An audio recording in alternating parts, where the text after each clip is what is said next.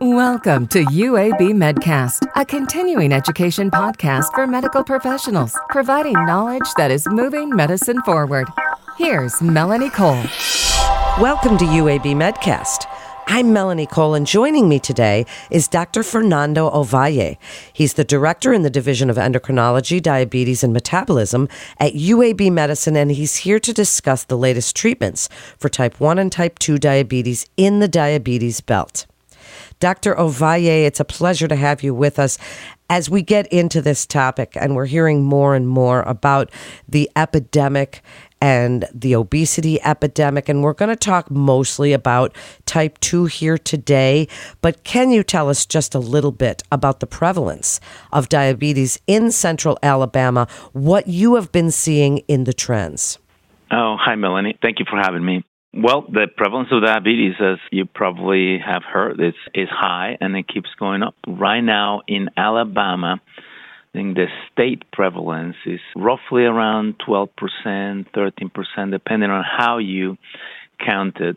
But there are some counties in central Alabama where the prevalence is as high as 19%, almost 20%. And that means that almost 20% of all adults, and I'm talking about adults, have diabetes. That's 1 in 5 people over age 20. If you look at people over age 40 or 60 or 65, then the prevalence goes even much higher, sometimes as high as 50%. So the prevalence is very high. Well, then, with that increasing prevalence, what are some of the complications that you see most commonly in this population? It's a mix of things, and I think we have different groups of people who tend to get different complications. But if we pull them all together, all people with type 2 diabetes, then I would say neuropathy is one of the most common ones. I would dare to say that almost all people with type 2 diabetes, by the time they get diagnosed, have neuropathy. Whether symptomatic or asymptomatic, that's a different question, and what tests you need to do to determine that, that's a different question. But there are papers out there, all papers, that suggest that 70-80% of people at diagnosis already have neuropathy, and that's pretty much probably what I see in clinical practice. As a matter of fact, if somebody comes to see me with a diagnosis of type 2 diabetes, and I find that they have deep tendon reflexes in the ankles still present, that is one of the red flags to me. It's like, am I dealing really with type 2 diabetes, or am I dealing with some other type of diabetes? Because I expect it to be present. Now, I don't expect everybody to complain about it or to have pain, but I expect them to have some degree of loss of sensation. That's very common. And the other very common, especially here in the Southeast, is kidney disease. The number of people who have either protein in the urine or albumin in the urine or a decrease in their kidney function is just staggering. I would say that probably over 50% of the patients that I get to see have chronic kidney disease, and that much more dependent on the subtype of diabetes and the background of the patient who has diabetes. And if you are African American, the chances of having kidney disease are much greater. If you have a family history of that, it's even greater. And then retinopathy. Retinopathy tends to be a little more difficult to diagnose for the routine physician who's not an ophthalmologist, because you have to be trained and spend time looking at their eyes.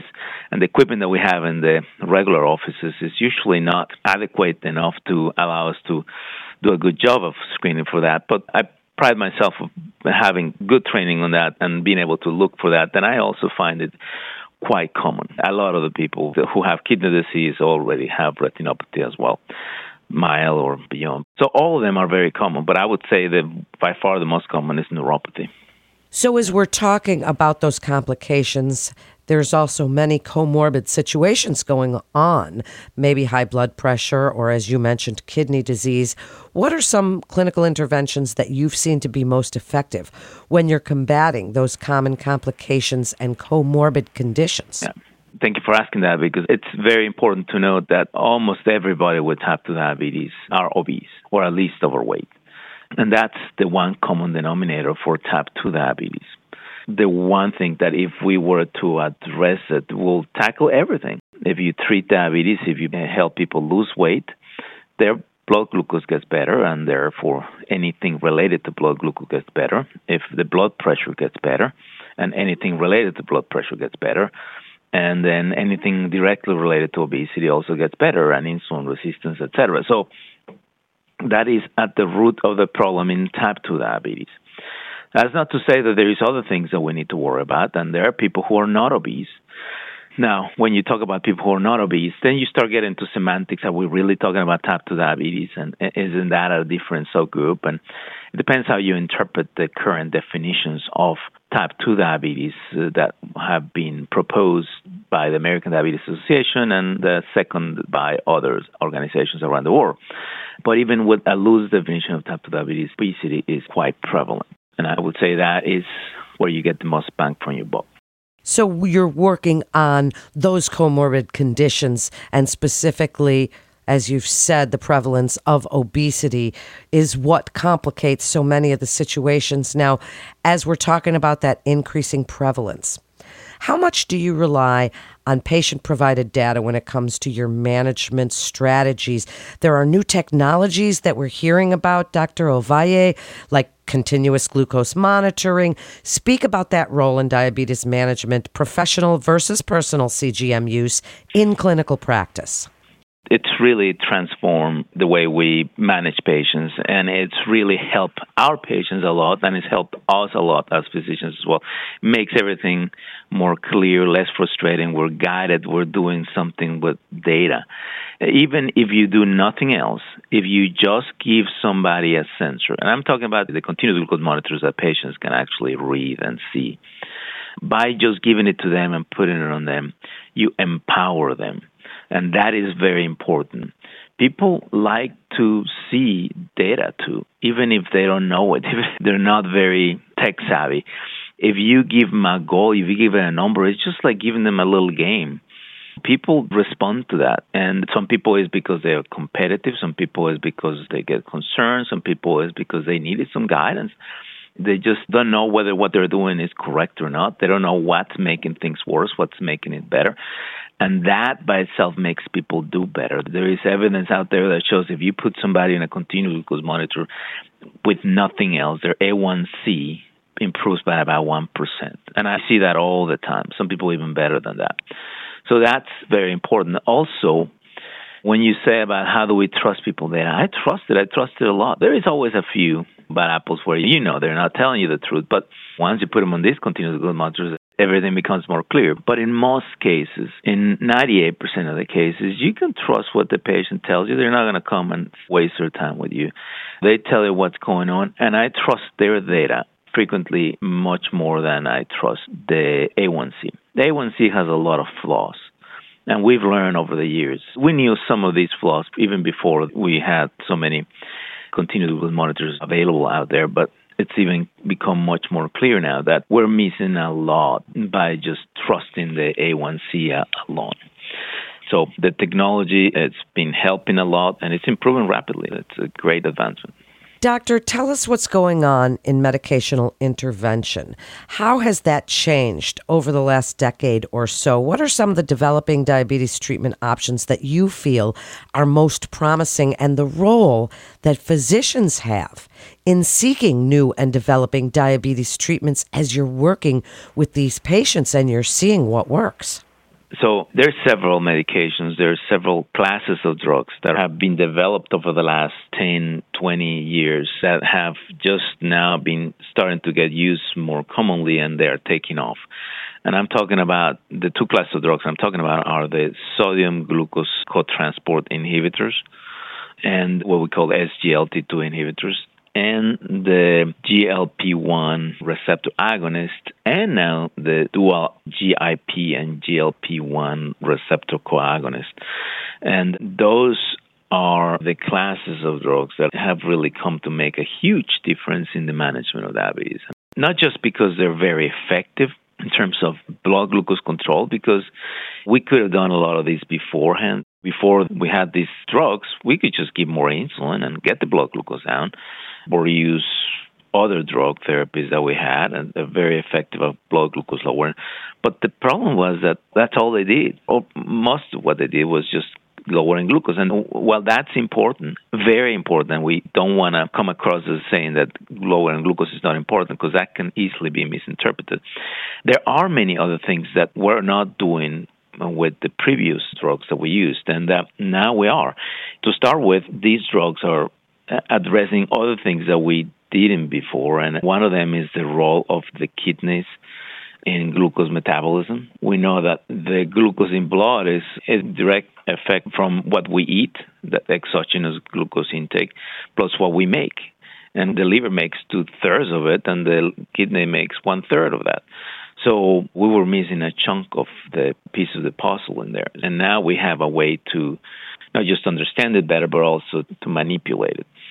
The other is the role of the GI tract and the role of glucagon. And for that, we have the incretins, the GLP-1 receptor agonists, and now the dual agonists, which have also kind of reminded us that it's just not insulin we're dealing with. We're dealing with a whole set of other hormones that regulate glucose metabolism.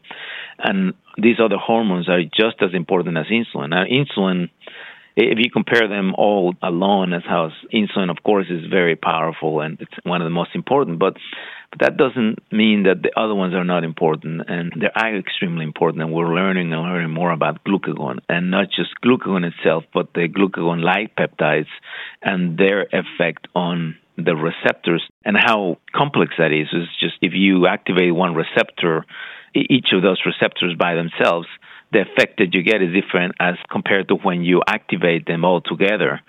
So the field is really advancing rapidly and becoming much more complex, but at the same time, it's been very helpful to have these tools nowadays.